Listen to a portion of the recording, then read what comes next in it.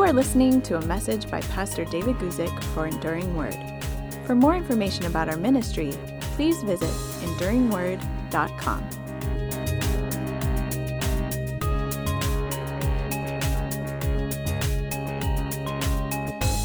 I'm David Guzik and very glad that you could join me for this week's question and answer time. The question we're going to begin with on this particular week is from Rex. And Rex asked the question, basically, if I could paraphrase it, what was the mark of Cain in Genesis chapter 4? So let me read you Rex's question. He asked this. David, I think I have another interesting question. In Genesis chapter 4, verses 13 through 15, we read about the mark placed on Cain so that all who saw it would know that they were not to kill him. How did they know what the mark meant? What do you suppose the mark was? Thank you again so much for your years of service and genuine love for the world. Well, you're very welcome, Rex, and I'm glad to do what I'm able to do, and I'm glad to answer this question. Really, what Rex's question deals with goes all the way back to Genesis chapter 4, and I'm going to begin reading at verse 10 to talk about God's curse upon Cain. Now, we remember the story of Genesis back in the Garden of Eden. God created Adam. Then from Adam, he created Eve. Then they disobeyed God. They fell in the garden. And the responsibility for the fall was placed upon Adam directly, not Eve. Not that she had no guilt, but the real responsibility was placed on Adam and not Eve. They were driven out of the Garden of Eden. They had normal marital relations, if we want to say that, and Eve gave birth to a boy, and his name was Cain. And then she gave birth to another boy, and his name was Abel. And when they were old enough, we don't know exactly what age, Cain and Abel had a dispute, and Cain became jealous of his brother Abel, and Cain murdered his brother Abel, which you just have to admit was a shocking thing. I mean, I always think about how in the Bible what we see is this story where the first sin is the sin of eating something that God commands you not to eat, which was a definite sin. I mean, we're not trying to say that it wasn't, but on the scale of how serious sins are, it doesn't seem as bad as many other sins. The second sin that we have recorded in the scriptures, and I'm not saying that you couldn't find anything, you could say that Adam and Eve trying to hide themselves from God, that was sin. But the second significant sin that we see stated in the scriptures was a man murdered his own brother. And to go from the place of eating something God told you not to eat to murdering your own brother, that's falling down pretty fast. So Cain murdered Abel, and God called Cain to account for that murder. And this is kind of what we pick it up with in Genesis chapter 4, beginning at verse 10. And he said, "What have you done?" The he there is God.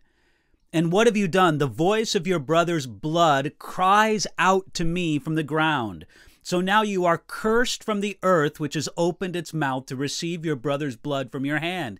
And when you till the ground, it shall no longer yield its strength to you. A fugitive and a vagabond you shall be on the earth." So Cain was guilty of murder. And for whatever specific reason, we could suggest some reasons, but for whatever specific reasons, God did not command or carry out the death penalty in Cain's case. But he did declare him to be, as it says there in verse 10, cursed from the earth. And the curse upon Cain was that Adam's curse would be sort of amplified in regard to him. In other words, if it was going to be difficult for Adam to bring forth food from the earth, God made that part of the curse in Genesis chapter 3. It was going to be impossible for Cain. Remember, Cain was a farmer. He brought the produce of his field and sacrificed to God. Abel's sacrifice was better. That's why Cain was jealous of Abel. So as it says there in the verses I just read, verses 10, 11, and 12, it says, "When you till the ground, it shall no longer yield its strength to you." And if Adam was to be driven from the Garden of Eden, we find that in Genesis chapter 3, Cain wasn't going to find any resting place on the earth. He would be, as it says in verse 12, a fugitive and a vagabond you shall be in the earth. In whatever way Adam was cursed, Cain would be cursed exponentially in those areas. Now, when God pronounced this curse upon Cain, Cain complained. Now we get into verses 13, 14, and 15 of Genesis chapter 4. This is what it says. And Cain said to the Lord, my punishment is greater than I can bear. Surely you have driven me out this day from the face of the ground. I shall be hidden from your face. I'll be a fugitive and a vagabond on the earth. And it will happen that if anyone finds me, he will kill me. And the Lord said to him, therefore, whoever kills Cain, vengeance shall be taken on him sevenfold. And the Lord set a mark on Cain, lest anyone finding him should kill him. Okay, so here's the situation. First, when God puts this curse upon Cain, which, as I said before, was sort of an amplification of the curse that was put upon Adam. When God puts this curse upon Cain, Cain complained. By the way, I find it fascinating that Cain didn't seem to feel bad about his sin, but he felt bad about his punishment. And you got to say, that attitude did not stop with Cain. Many people since Cain, perhaps it's almost a universal thing in the human race, that we tend to only feel bad about the consequences of our sin. We don't feel bad about the sin itself. But this is what God said. He said, Cain, no, I'll take care of that. God pronounced, whoever kills Cain, vengeance shall be taken on him sevenfold. Now, as significant as God's judgment against Cain was, God did not want Cain to be killed by others. Who knows exactly why? Maybe God said the population of the earth is so low that, we need to build it. Maybe God felt that Cain would be more instructive to the very young earth, that Cain would be more instructive to the young earth as a living testimony of God's judgment than if God were to, strike him down or have him executed in some kind of court of law, as much as that might have been in the very first generations of the earth. So what did God do? It says there, the Lord set a mark on Cain. God set some kind of identifying and protective mark upon Cain. And some people like to speculate as to what that mark was, but nobody really knew what the mark upon Cain was. Now, the two questions that Rex asked, number one was, what was the mark of Cain? We got to say, we don't know. Mark on his forehead, mark upon his body. Who knows what the mark of Cain was? I'm going to share something. I almost hesitate to share it because it's so disgraceful. In justifying race slavery in the United States, for the many years in the early years of the United States when there was race slavery, when black people, African Americans, were enslaved and brought over as slaves from Africa, there were some Bible teachers in that day who tried to say that the mark of Cain was a black skin, and therefore all Africans or all black people descended from Cain. That is a completely ignorant, offensive, wrong teaching. Nobody knows what the mark of Cain was. And it can be demonstrated both from the Table of Nations in Genesis chapter 10 and from anthropology and history that the Negro race, if you want to call it that, the black people, Africans in that sense, black Africans did not descend from Cain. It's just a different genetic thing altogether. Okay, anyway. We don't know what the mark of Cain was, and we don't know exactly how it was known throughout all the earth at that time what the significance of the mark of Cain was, other than just to say, people talk, people communicate. I think word would have gotten around very quickly, and if anybody was interested in spreading that word, it was Cain himself. Cain had a great motivation to make it known as widely as possible what the significance of the mark of Cain was. And it was basically, don't mess with me. Don't harm me. I am marked both by a curse, but by a protection. God wanted Cain to remain on the earth alive, cursed but alive, as to be just that, sort of a demonstration of a living curse. And what a strange and terrible thing that was. So Rex, I got to say, I'm afraid I don't have a satisfactory answer to your question for this simple reason. The Bible doesn't have a satisfactory answer for that question. We don't know exactly what the mark of Cain was, and we don't know how the meaning of the mark was communicated throughout the earth, other than just to sort of speculate, Cain, as much as anybody, would have had a great interest in this. So thank you for your question, Rex. And let me move on to the next question. This next question is one that comes up a lot. And I'm going to deal with it in some depth, but I'm happy to because this is a question that comes up a lot. JDSS asks this question. Do women have to wear a veil? In church only? Out of the church? Can they not wear a veil? Or if they don't wear the veil, is it because they're single or because of married? He's asking questions about women having to wear veils.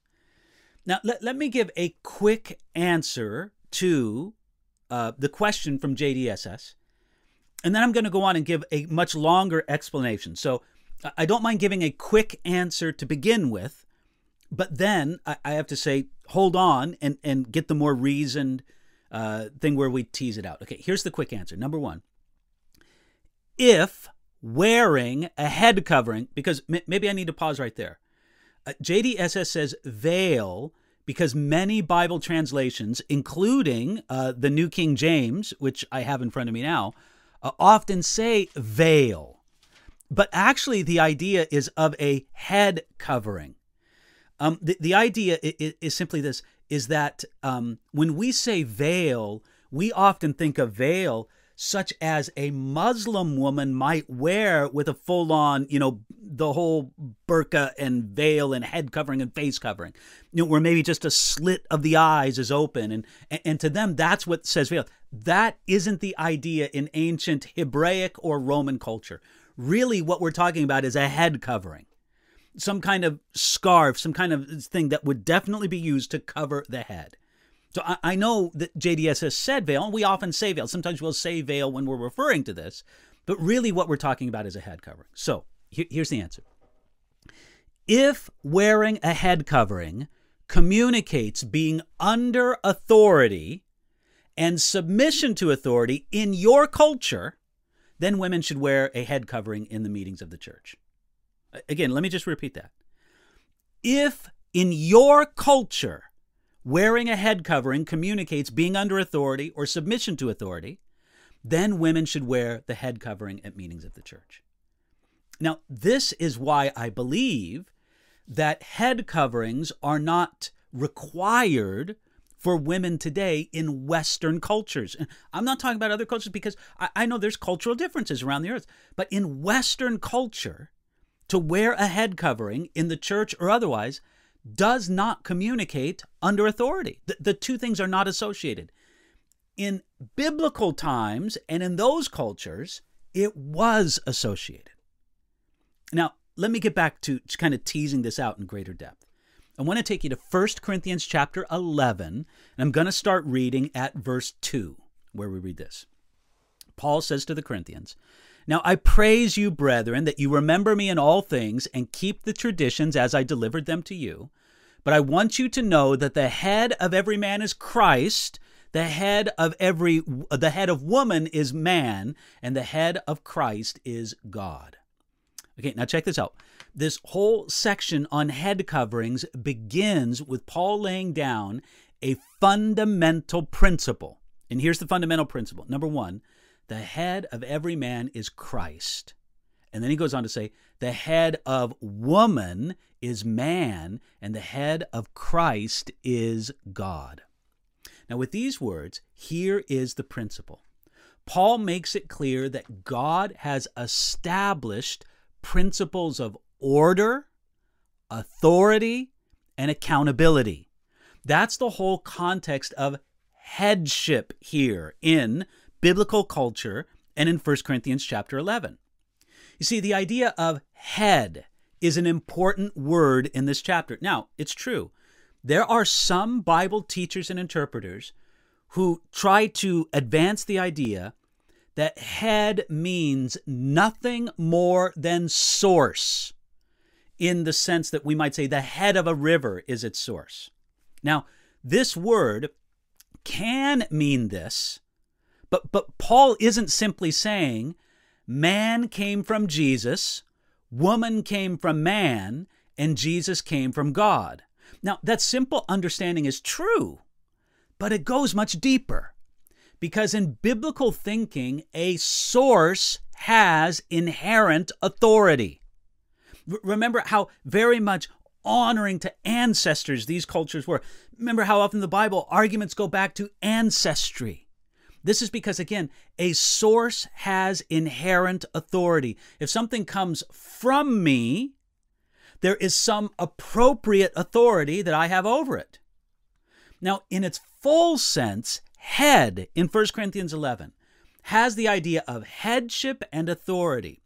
It means to have the appropriate responsibility to lead and the matching accountability. By the way, let's remember those two things always. God always couples responsibility with accountability, responsibility with authority. If somebody is going to have authority, then they have responsibility. If somebody has responsibility, then they have some measure of authority. And it is right and appropriate to submit to someone whom God has declared to be our head. Now, in these verses that I just read to you, Paul describes three headship relationships. Number one, Jesus is the head of every man. Number two, man is the head of woman.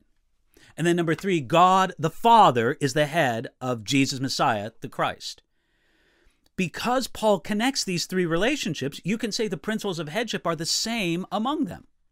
So where he says the head of every man is Christ, the head of woman is man, and the head of Christ is God, therefore, women in the church have two options in their attitude towards their head. They can imitate the kind of attitude that men have towards Christ. Now listen, do men recognize God as their authority? Well, largely no. That's a rebelliousness that God has to win over.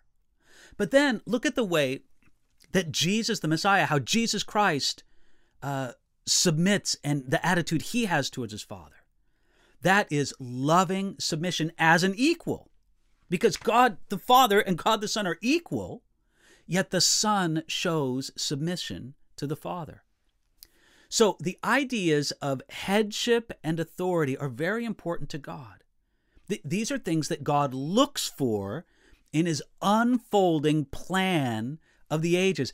And Jesus showed this again and again in his life. This is why Jesus came as a servant, came surrendered, came obedient to the Father's will, and came showing that kind of servant attitude in everything. This idea of voluntary submission may look slightly different in how it's expressed between men and women, but the principle is the same.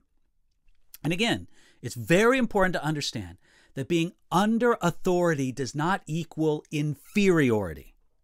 Jesus was totally under the authority of God the Father, yet he is also equally God. When God calls women in the church to recognize the headship of men, it's not because women are unequal. It's not because women are inferior. It's because in that institution, God has an ordained order of authority to be respected.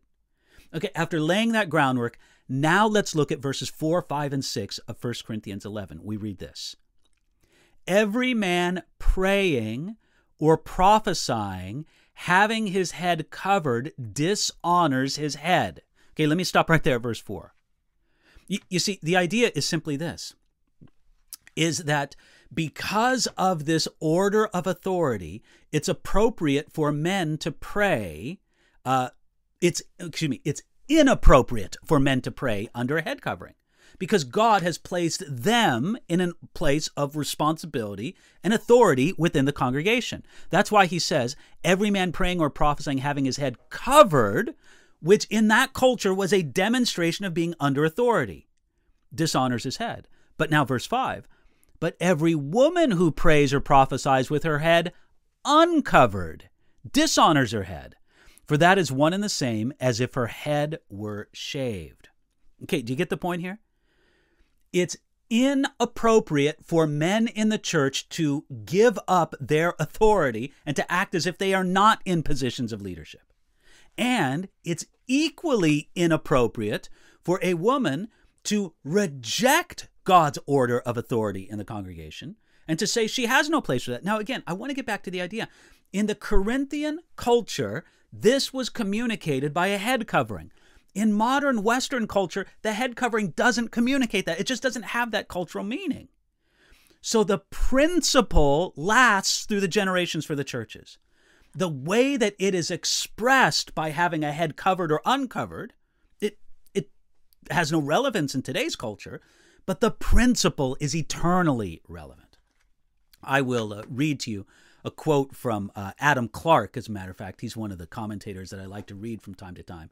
He says, "It was a custom both among the Greeks and Romans and among the Jews as an express law that no woman should be seen abroad without a veil or head covering. This was and is a common custom throughout all the East, and none but public prostitutes go without head coverings." Again, Adam Clarke's saying this is how it was in those customs. So in some cultures today, wearing a hat or some kind of head covering is a picture of humility and modesty. In a analogous way, the head covering back then had an important cultural meaning among the ancient Corinthians. So again, just get this idea that the principle remains the same. How it is outwardly expressed with symbols or with, accessories, if you want to use that word, that may differ from culture to culture. So this is my simple response to you, JDSS. If in your culture a woman wearing a head covering communicates, "I'm under authority," then it's appropriate for her to wear it in the congregation. In the Western culture in which I live in, it doesn't. Also, well, look at the scarf on the lady's head. That's all anybody would say. But the principle isn't determined by culture. How it is outwardly expressed may differ from culture to culture, especially with accessories, accoutrements. In our culture, this wedding ring that I wear says that I'm married. Now, in many European cultures, me wearing a ring on this hand doesn't communicate it.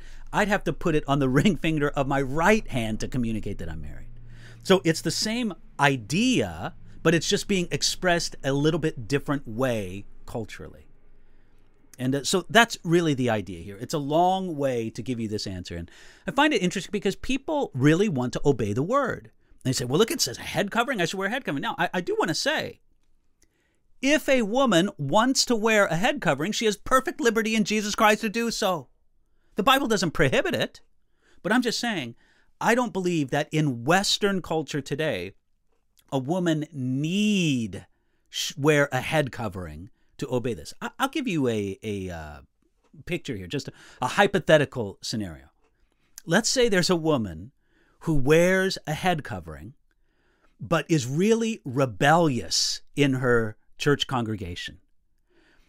She's always challenging the leadership.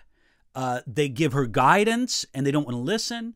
She's involved in Bible studies, but she won't take the guidance of the leadership of the church, but she always wears a head covering. We would say to that woman, you're disobedient. It doesn't matter how many head coverings you're wearing. You're not submitting to God's ordained authority in the congregation. So you need to do that. It's the submission to God's ordained order that's the real issue here.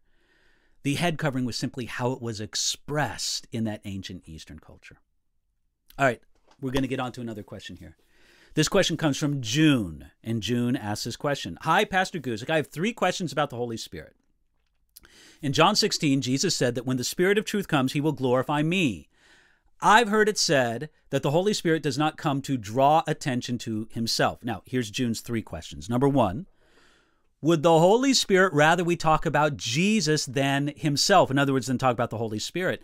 I know that the Holy Spirit is God and worthy of praise and worship, so I was wondering if you could help me sort that out.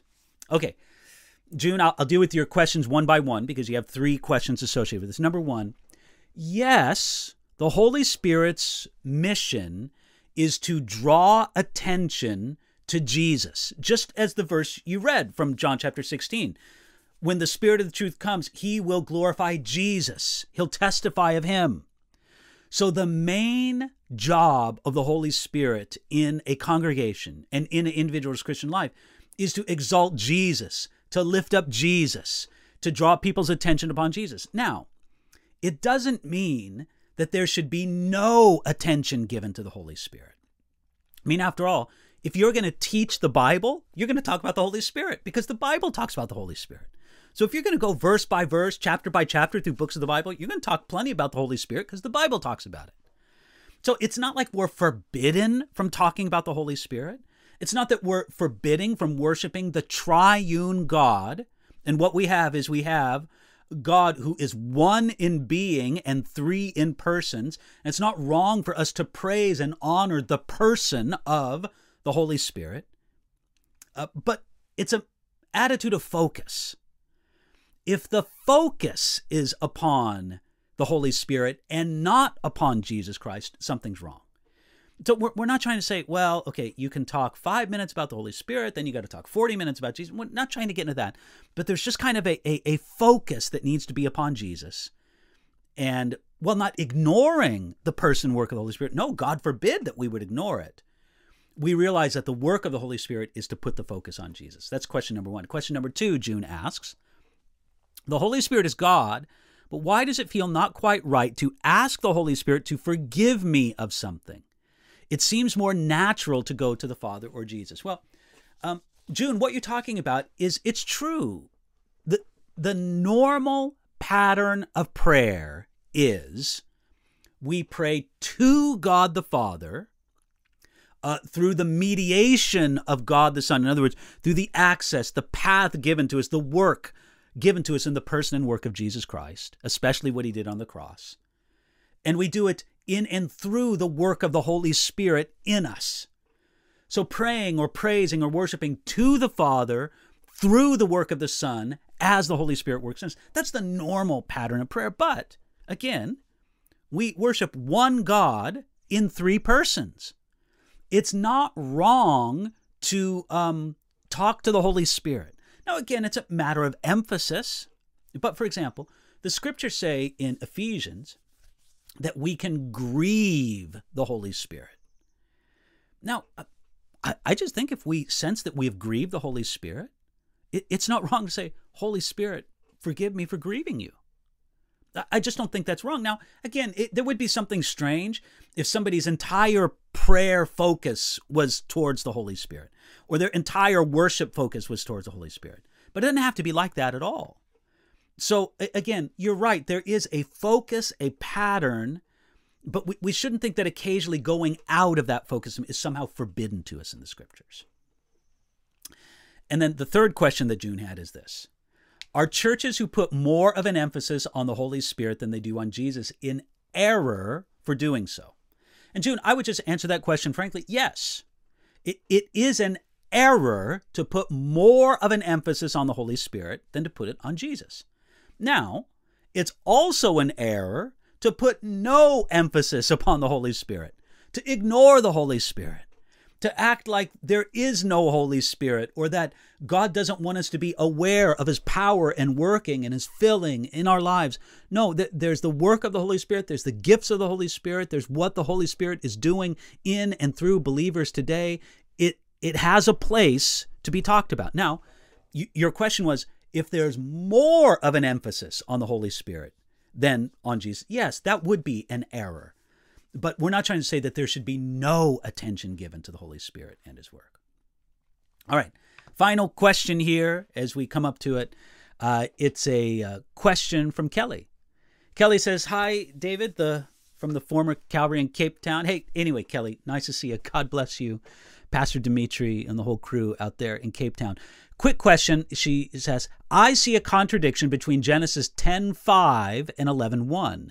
This is in regard to the whole world speaking in only one language before Babel. However, in Genesis chapter 10, verse 5, it states that the Gentiles had different languages. Okay, Kelly, great question. Let me get at it. Genesis chapter 10, verses 4 and 5 says this. Ready? The sons of Javan were Elisha, Tarshish, Kittim, and Dodanim. From these, the coastland peoples of the Canaans were separated into their lands, everyone according to his language, according to their families, into their nations. Okay? So it does talk about being separated into languages, according to families and nations. And then Genesis 11:1 says, Now, the whole earth had one language and one speech. So do you guys kind of get what Kelly's asking about here? It's a good question. Genesis 11, chapter 1 says the whole earth had one language and one speech. Genesis chapter 10, verses 4 and 5, which, by the way, Genesis 10, you read that in the Bible before you read Genesis 11. It says that they were separated according to their languages. So what's up with that? Well, actually, the answer is just kind of simple. Genesis chapter 10 talks about things that happened before Genesis 11, but then extended on in generations far beyond Genesis 11. We have to make sure that we understand chronology in the Bible, that all of the people and events described in Genesis chapter 10 did not happen, and the people did not live and die before Genesis 11. Genesis 10 tells you, here's a man, let me tell you about all his descendants and what happened after them. And so we're talking about things that happened generations after Genesis chapter 11.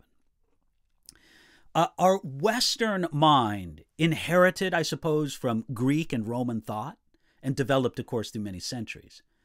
Our Western mind very much prizes chronology and telling stories in chronological order. That's very important to us. So we just, hey, there's a beginning, a middle, and an end, and make sure you get those ordered right. In Eastern cultures, and let's remember that the Bible is an Eastern book. It comes to us from the Near East, the Middle East, some people would say. In those cultures, chronology isn't so important in telling a story. And so they may tell it and then go back and tell it again from a different place in the chronology. And we see this pattern many times in the scriptures. So we don't have to think that everything and everyone mentioned in Genesis chapter 10 lived and died and happened before Genesis 11. Genesis 10 describes people and places and, families and nations that extended forth for generations after Genesis chapter 10. I hope I explained that okay, Kelly. And God bless you for asking the question. God bless the believers in South Africa and in the Cape Town area. Love that area of the world. And my wife, Inga-Lill, and I, we look forward to when we can make it back there. All right, that's going to be it for this recorded question and answer session. I hope you can join us whenever we can do this live. Normally, whenever I'm in town, we do this question and answer session on Thursday afternoons, noon Pacific time, whatever that is for you in your time zone. I hope you can join us. Thank you for your prayer and your support of the Bible resources on EnduringWord.com. It's reaching a lot of people, and we're very grateful for that. God bless you.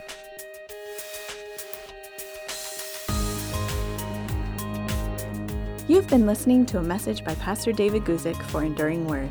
For more information about our ministry and how to grow in your relationship with Jesus, please visit EnduringWord.com.